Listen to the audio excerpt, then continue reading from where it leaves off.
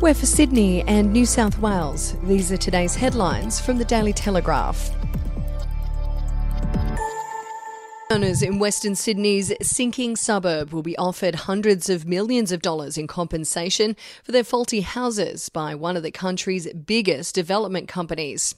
In what is effectively buying back a suburb, Lendlease has offered to repurchase every home in Jordan Springs East that is marked by Penrith City Council as susceptible to significant damage caused by subsidence, if they are actually damaged.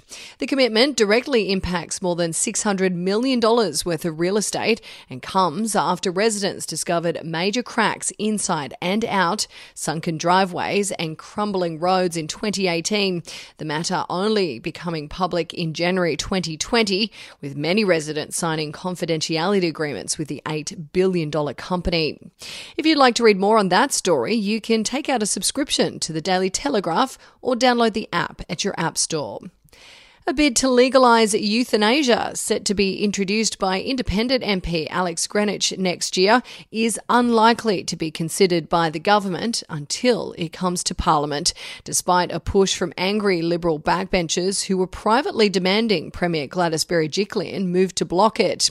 It's understood Mr Greenwich's plan to introduce legislation on assisted dying was briefly referenced in Cabinet last night, but a number of ministers expected a government position will only be considered when draft legislation is introduced to Parliament, as is standard practice. And we'll be back after this. News doesn't have to be boring. The Brits have given Prince Harry a new nickname after yet another tell-all interview. Oh God, is it the Ginger Whinger? Let the team at news.com.au get you up to speed each day with their podcast, From the Newsroom. A couple were busted joining the Mile High Club. Well, I guess they can't play Virgin anymore. Politics, sport, red carpets, royals. Get all the goss in just a few minutes. Follow From the Newsroom wherever you get your podcast from. The state's north is bracing for yet another day of wild weather with dangerous surf, heavy rains and flash flooding set to continue into today. Waves of up to 10 metres were recorded off the New South Wales north coast yesterday as several beaches, including Byron Bay, Tweed Heads and Brunswick Heads, copped a belting from the king tide.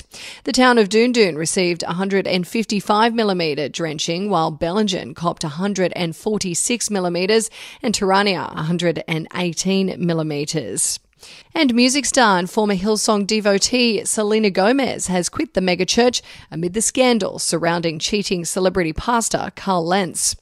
The Lose You to Love Me singer has turned her back on Australia's most powerful Pentecostal church after 4 years of espousing her love for the movement and its founders, Brian Houston and his family, to whom she'd grown very close. The American star, 28, is said to have become bitterly disillusioned with the church since her breakup with singer Justin Bieber, who introduced her to the flock. Now that's your headlines from the Daily Telegraph. For updates and breaking news throughout the day, take out a subscription at dailytelegraph.com.au. We'll have another update for you tomorrow.